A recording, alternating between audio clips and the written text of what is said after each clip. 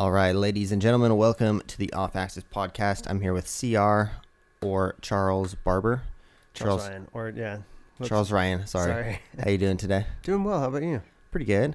So you're an acrobat. You are recently moving to Vegas, correct? Sort of. I do still live in LA, but I've got a house in Vegas, and I go back and forth for training. Awesome. And you are doing acrobatics with one leg now. Yes, I have one leg now. That's a very tough feat to accomplish, I bet. And oh God, that was totally on accident. I'm like extra primed for all the foot jokes now. It's yeah. Yeah, I bet. So, what did you grow up doing? I was that kid that was just jumping off of like the tallest thing in the playground that he could find. I was doing backflips out of the swing before I could remember. Like, I just loved flying through the air, flipping, jumping, running, all that stuff, tumbling, whatever I could figure out how to do. Yeah, and then you got into circus acrobatics and that kind of stuff, right?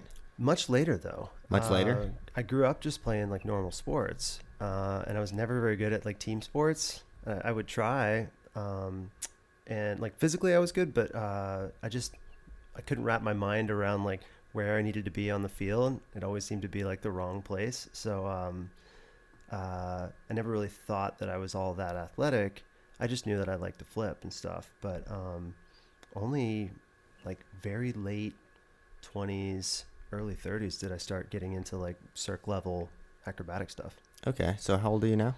37. 37. Yeah. Sweet. So you did like diving, you said, right? Yeah, I did dive but like not in high school. In high school? Not on a team though. That's the thing. I never had like I never had a team to even join, and but I just got on whatever diving boards or trampolines or mats that I could find. Basically, I remember going to the cheerleading gym when I was in college, again just for fun, but bouncing on the trampoline and kind of just self-taught. My brother and I, especially, we got a trampoline in the backyard, and whatever one brother did, the other one had to like do, and then like see if it could add a twist. We were doing actually some pretty like advanced stuff looking back, but we didn't know any of the like save yourself, fundamental basics. So I can't believe we didn't get more hurt than we did. But we were each doing like triple full backflips on the trampoline without even knowing like what that was. Yeah. I was doing the exact same stuff. No knowledge of what I was doing or anything. I just knew that if people double bounced me, I went higher, and then I just tried to do as many spins as I possibly could, and somehow never really flew off the trampoline. But I never really got into like acrobatics and that kind of stuff until I was 26 or so. I did like skate park stuff growing up, but never circus acrobatics at all. And I also didn't have like a pool that I was able to join. Otherwise, I totally would have been on the diving team. But diving is so fun. So fun, yeah. Yeah. So when you did get into acrobatics, what was like the things that stood out that you enjoyed doing? Skills. Like, I mean, I taught myself a standing backflip, and I could walk around on my hands for a little bit, like from high school on. But I really got serious about it when I moved to LA, and I found Muscle Beach, Santa Monica, original Muscle Beach, and I started doing flying rings there, and traveling rings and acro and stuff like that. But flying rings were by far my favorite, and I had a blast learning those. It was really, really fun. Nice. And where are you from originally? Kind of all over the East Coast. Philadelphia till I was 9, Cincinnati till halfway through high school, and then an island off the coast of Georgia through high school and college. Sweet. So what brought you out to LA? I just kind of always knew that I would want to go to California for some reason. Like, I remember growing up, friends were like, "You're like, man, you seem like you're from California," or something like that. And I'd never been there, but I'd just always been drawn to it. And then in 2010, I visited for the first time and just fell in love with it, of course. Like, it was just such a cool city. And so when I finished college and I was starting my career as a professional photographer, I decided, hey, if I can make it in LA, I can make it anywhere. And that is true. Wanted to try to just, it was kind of like the challenge to myself. Like, can I make it in, the crazy LA scenario as a freelance photographer. And I was also drawn by the idea of road tripping across the United States on my motorcycle, which I did, and it was fantastic. Really? How So long did that take? It took like a month. Yeah, I was going to say. I had like storm after storm roll in, and I had to like hole up at different places, but I visited a bunch of friends and family along the way and took a whole bunch of pictures, and it was great. Ended up in LA and just had what I could fit on my motorcycle with me, and it was like the perfect like trial by fire start out in LA. Nice. I had no plans, no nothing. So yeah, I love driving across the country. What route did you take? I took the 10 for that one. Yeah. Ooh, the 10. Yeah. That one's, with a couple detours to see friends. That one's not too bad. Like the 40 is pretty boring. If you've ever taken the 40 across, there's pretty much nothing. Yeah, I did The that 10, recently. at least you're along the beach on some points. But I love doing the 70 to the 80 that goes up across the top. Haven't done that one yet. I would like to. By far the best one. From Denver to here. But after from Denver to like Ohio, there's cornfields. That's about it. So I wouldn't recommend going out of your way to do that drive. It'd be a fun route to Denver, though. I love Colorado. Yeah, and then from like, I would say like Sandusky, Ohio, all the way to New York on that. I think it's 80 or something. Through there in the Pennsylvania area is crazy with the mountains and that stuff. Very nice. Yeah, but on a motorcycle, that would be crazy. Because you can only do like, what, 3 hours a day or something? Maybe 4? It depends. If you pace yourself, it's better if you take breaks at smaller intervals, so like, ride for an hour, break for 15 minutes to half an hour. I used to go up to like San Francisco and back quite often from LA, and I'd do that in half a day. Oh, wow. Up and back? Yeah, on a sport bike. Oh, my. That's like, but what, I'm a little crazy. 10 hours? Yeah. Yeah, that's quite a bit. Yeah. So do you listen to music? Or yeah, like sometimes. Yeah? Or audiobooks. While you're driving a motorcycle? Well, carefully. Only on like the highways, basically. Yeah. That's crazy. I've always tried to stay away from motorcycles because I know that I have an adrenaline addiction and I don't want it to be based on how far I pull the throttle or something, I enjoy cliff diving too much to want to get on a motorcycle. I love cliff diving as well, and I don't know, if you have the discipline, it's worth it. You can still, get a fun rush without, doing anything too dangerous, but yeah, you definitely have to have discipline, have to have control of your machine, mastery, all of that. Yeah, for sure. So you were in a motorcycle accident. It wasn't really your fault. Not at all. In Yeah, fact, so I did everything I could. Even as safe as you are on a motorcycle, and in fact, you told me the motorcycle was actually part of the reason why you're still alive. Honestly, in this particular case, yeah. In most cases, you'd rather be in a car than a motorcycle. For sure. There are some times where it's actually better, and this was one of them. Yeah. So walk me through what happened and how it all went down. So I just left my parents' house in a little town called Prescott, Arizona. It's a little bit. It's about 2 hours north of Phoenix, and it was Christmas. So we had an early Christmas. So I was actually leaving Christmas Day. But you were living in LA at the time, right? I was moving. Yeah, I was actually moving back to LA from Phoenix. I'd had an apartment in Phoenix for about a year, but even then, I was always back and forth to LA. I'm always been kind of nomadic, so I actually had all my stuff with me for my move back to LA, and I was going back through Phoenix on the way. I was going to stay at a friend's house that night. So yeah, it was like that evening of Christmas, and said goodbye to my mom and dad. Had my Christmas presents and all my stuff for LA, and I took off, and I was about 15 minutes out. Didn't get any farther than the other side of town, and a DUI driver was coming in the opposite direction on the highway, and there was no divider, and he was road raging with some other guy, and they clipped each other, and he lost control and spun across all of the lanes into oncoming traffic, which was just me. So it's on a highway with about how many lanes on each side? It was like 5 plus a turn lane. Big lane. So big highway, and there was a bit of a curve to it, but it was still No center divider. no. It was just like a suicide lane in Yeah. between the yellow one. So it was like right out in front of a Lowe's, and there was a church and like a Coke plant right there. So kind of industrial area. Yeah. But yeah, from my perspective, there was nobody in front of me, nobody behind. I was just cruising. I wasn't speeding or anything, just like normal cruise speed, trying to get to Phoenix safely. And I just, out of nowhere, with no warning, I saw a car, what looked like they were turning left at an impossible speed and angle right in front of me. So it was just like, there was no time to react. I remember every detail. I still remember I knew it was a Porsche before it even hit me. I was like, oh, that's a nice Porsche. That is a bad trajectory. And then it hit, and Do you have any idea how fast they were going?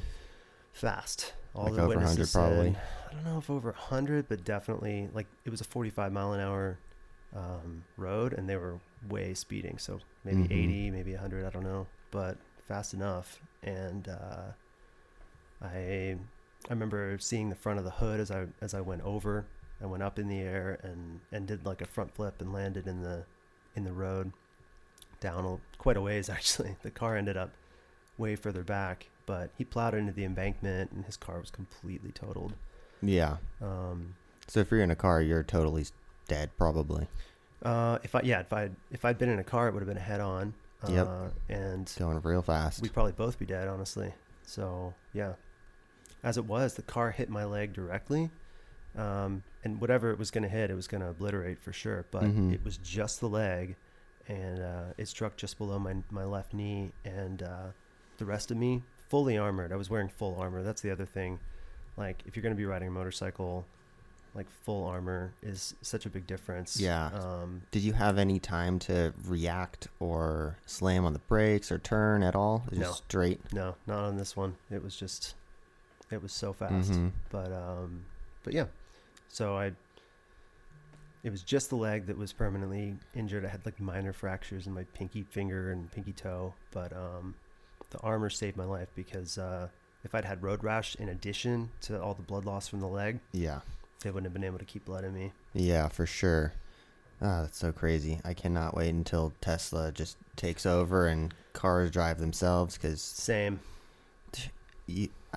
especially like Porsches and like crazy like fast cars, like there's not really any reason anyone needs that on the road.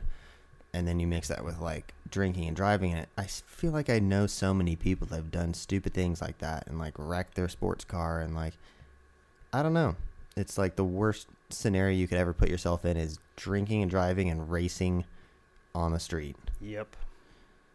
So anyone listening, just please call an Uber. Please call an Uber. Yeah.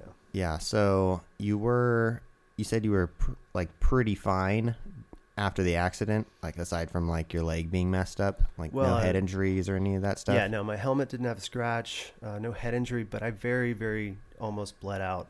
Like that part was close. They had to tourniquet me, and they had to airlift me like 40 minutes to Phoenix. So it was like down to the minute as far as surviving, but I did luck out very much with, no permanent damage anywhere else in my body. So yeah. So originally it was just your knee down? Yeah, when I woke up, they had it was traumatically amputated at the scene. So like, I guess hanging by like a thread, but for all intents and purposes, it was amputated by the car. And then when I got to the hospital, once I woke up, they had sewed everything back together and tried to like save the entire foot if possible, like foot, leg, everything. But it was a mess. It was gnarly. They couldn't tell me how many places my foot was broken in. They just said, yeah, it's a lot. And so pretty quickly, I knew that it wasn't going to be much use to save the foot, if anything. And I actually right away told them, after hearing about all the damage, I did say right away, like, let's just take it above the knee. Let's just get it over with. Let's get out of the hospital. I can get back to doing what I love. But the compromise, they wanted to save the whole foot and everything. But it was Limb salvage. If you ever hear about limb salvage, be very, very careful, because salvaging a limb for like a normal person is one thing, but even then it's like a whole lot of pain, a whole lot of surgeries, and you're lucky if you can just like walk to the bathroom afterward. Like that's it. Most people just, they're like, save it at all costs. I don't want to be an amputee. I don't want to be, different looking or something like that. But like your quality of life is not going to be the same. And so rather than that, I was just like, I know I can still fly trapeze, I can still do rings, I can do all sorts of things with one leg. So just go ahead and take off the damaged part and I'll get going.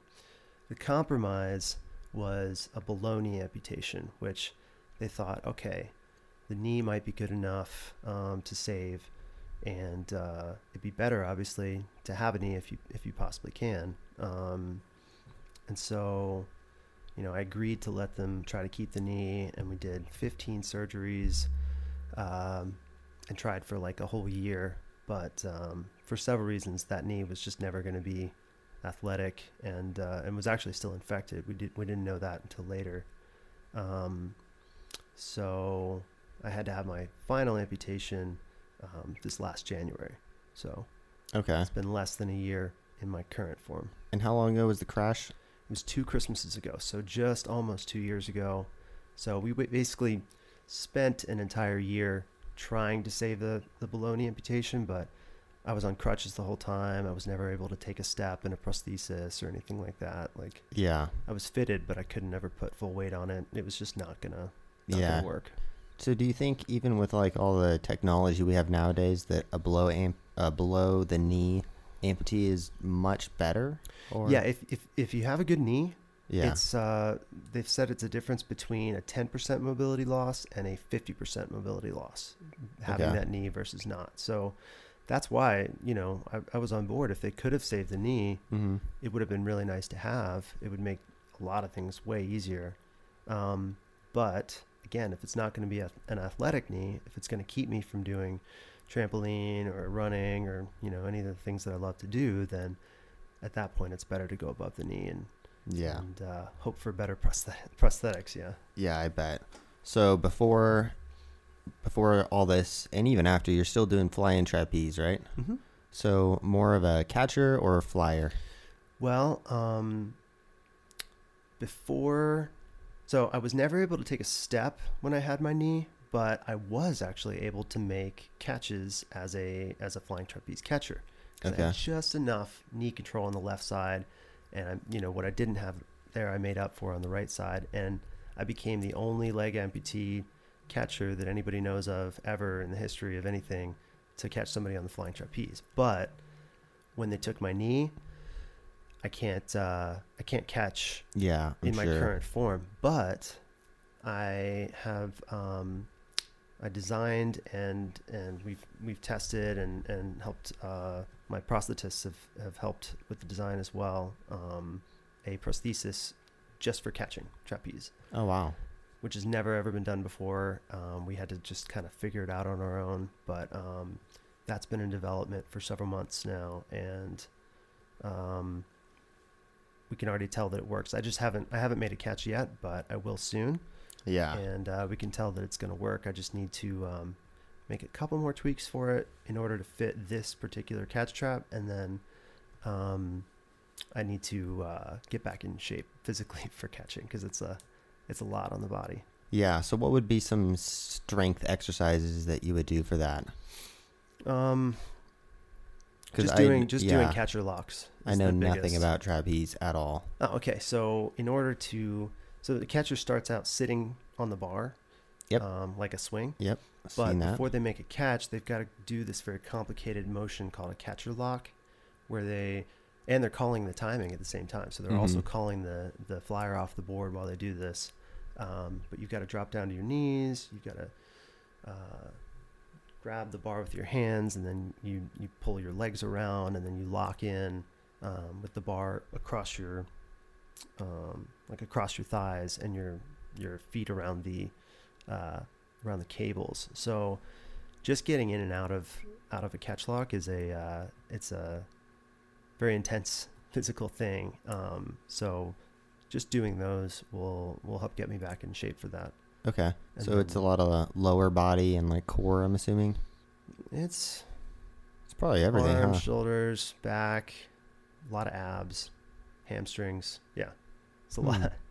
I bet. I wonder if that is good for decompression and stuff for your back. It Always does seem to catching be. people, you know. It does seem to be Because a lot of people go their whole life and they don't know how to decompress their back, and then they end up like hunched over and stuff, and like people don't realize just hanging and like doing any kind of like lat workouts and stuff that's going to pull your spine apart is really going to help decompress your back. So I bet you someone as a catcher is probably very decompressed, or maybe totally the opposite. No, that's a really good point.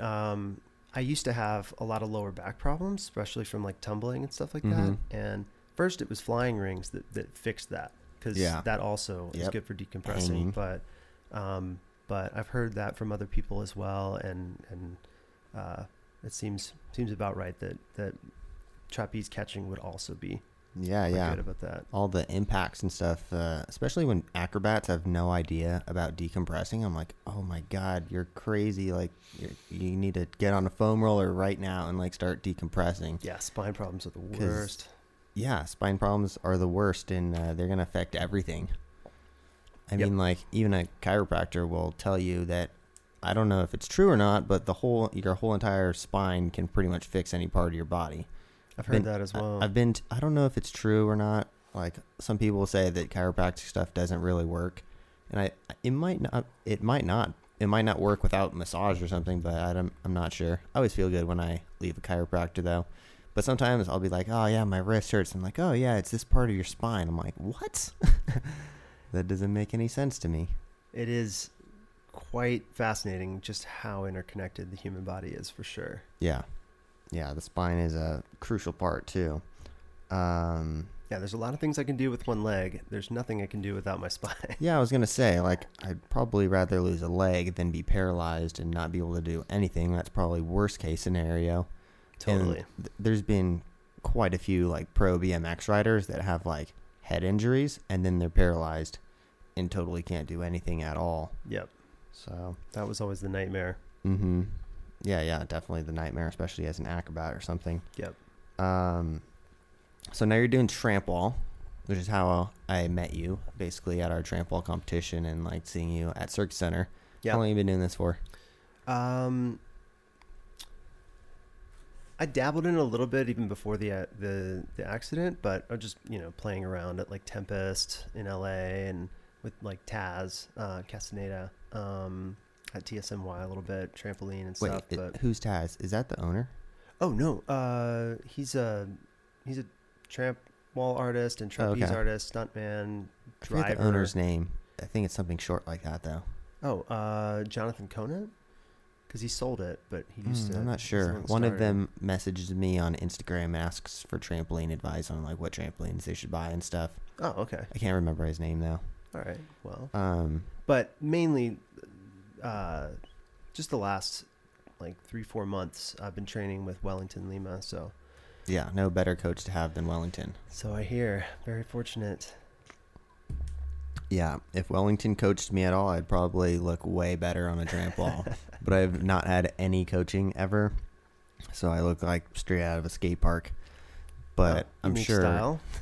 Yeah, it's your own style. I mean, you're doing pullovers and stuff now, so that's pretty crazy. It took me a really long time to do a pullover. I was terrified of it.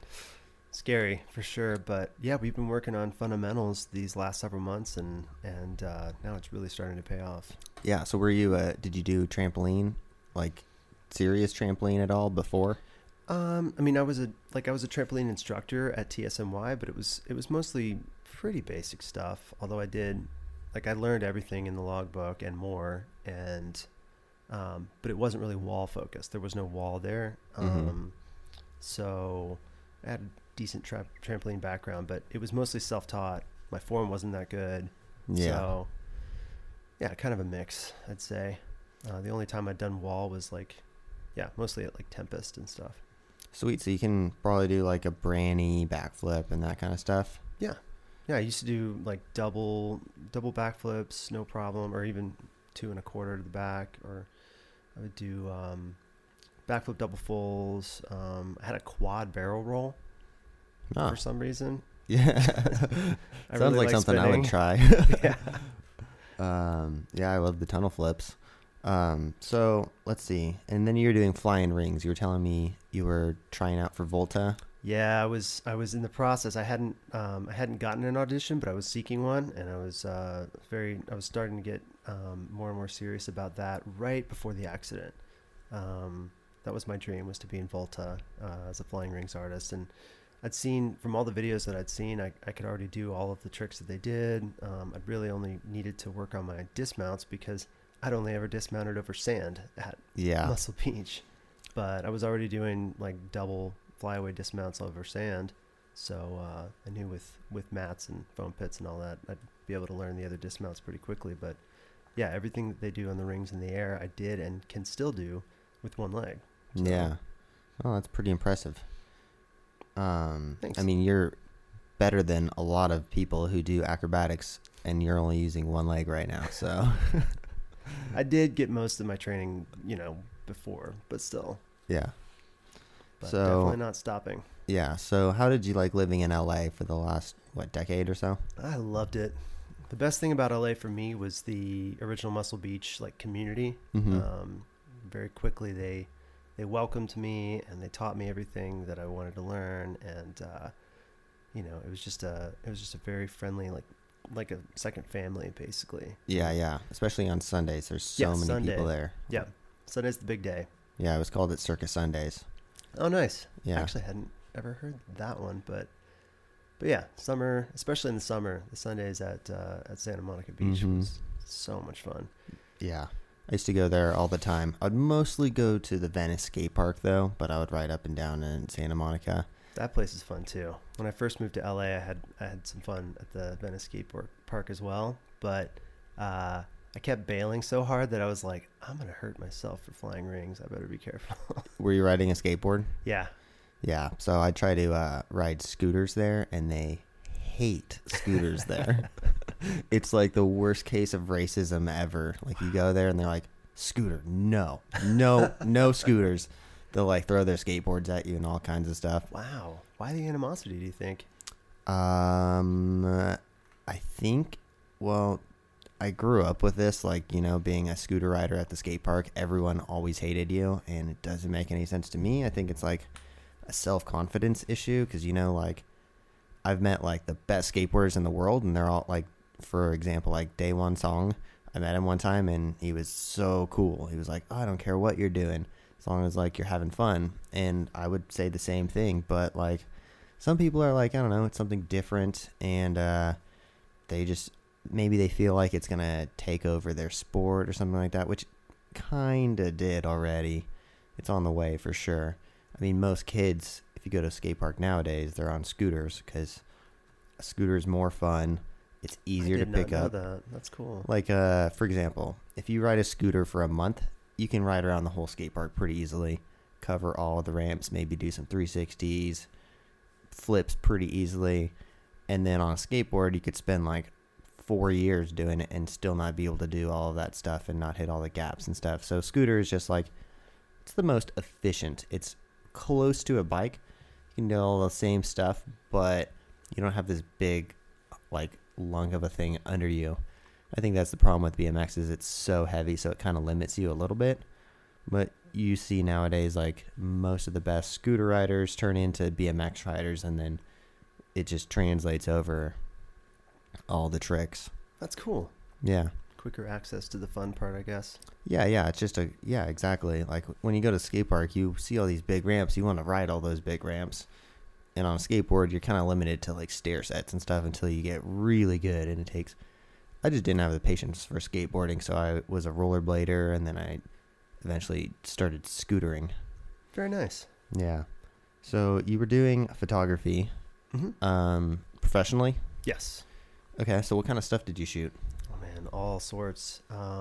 Did a lot of landscape, architecture, events, portraits, but kind of just anything. My policy was if it comes up and it seems fun, I do it. and until it gets tedious, or at least, at least give it a shot, basically. But shot resorts for a travel company. They sent me all over the place. I did that sounds fun. really fun events. I got, better and better clients, reputation, all of that. And then I really didn't have to advertise or anything like that. It was all word of mouth. And again, just said yes to whatever came up. I shot cookbooks. I shot, magazine stuff, like fine art prints, like a lot of different things. Yeah. And photography is a hard business to get into, especially in LA where it's super competitive. Definitely. But that was kind of the personal challenge for myself. It was like, all right, and I went to school for photography. So I was like, all right, well, I feel like I can make a career out of this, and I'm willing to put in the work, but, I don't know how hard it's going to be. So I just kind of jumped into the deep end and trial by fire kind of situation, but it worked out. So you went to school for it? I did. Yeah. In Georgia, I have a degree in journalism, but I specialized in photojournalism. Oh, okay. I went for photography as well when I first went, but it was like film photography and like all that stuff. And I was like, wait, I already have like a DSLR, and like I just then like finally we got to DSLR portion, and it spent like a week on how to upload footage, and I was like, I'm so far ahead of this. I gotta get out of here. It's not gonna, oh man, yeah. Like I already had a YouTube channel and stuff, so I was like, I kind of already know what I'm doing a little bit, but didn't really do much. I like videography much more. I actually did some of that as well. I shot a lot of video with my DSLRs, but yeah. Yeah, because for me, I just wanted to film skate park stuff, and that was about it. Like, even nowadays, if like a model wants me to photograph them or something, I'm like, I don't know how you should stand, but smile. Terrible at like the model photography kind of stuff. So you eventually started to come to Vegas quite a bit, right? Yeah, it was really the pandemic, because for the most part, I was happy just doing rings and whatever I could down in LA and doing trapeze and stuff. But when the pandemic hit, everything was closed, and my beach, we couldn't even, They closed the beach, huh? They closed the beach. They took down the equipment. They took it down? For a while, yeah. Oh, they damn. finally put it back up like a week or two ago, but it's still like... Well, now they probably caution taped it or something. They caution taped it, and everybody was still going, and it was this big, there was all this politics, and it seemed like everybody was so divided. They were either like, stay in your home, I can't believe you would even leave your apartment, like, what are you doing at the beach? Eat your mashed potatoes by yourself. Or they were on the whole other end of the spectrum, like, oh, the scientists don't really know what they're doing, like, oh, it's a big conspiracy, or I'm just gonna use positive vibes to ward off the whatever. Like, it was one way or the other, and I was trying to like take a more sensible, like, middle road approach, like, okay, let's be as careful as possible, but also, like, you would think that's the most like sensible thing to do, but for some reason our world is just split down the middle. It's one side or the other.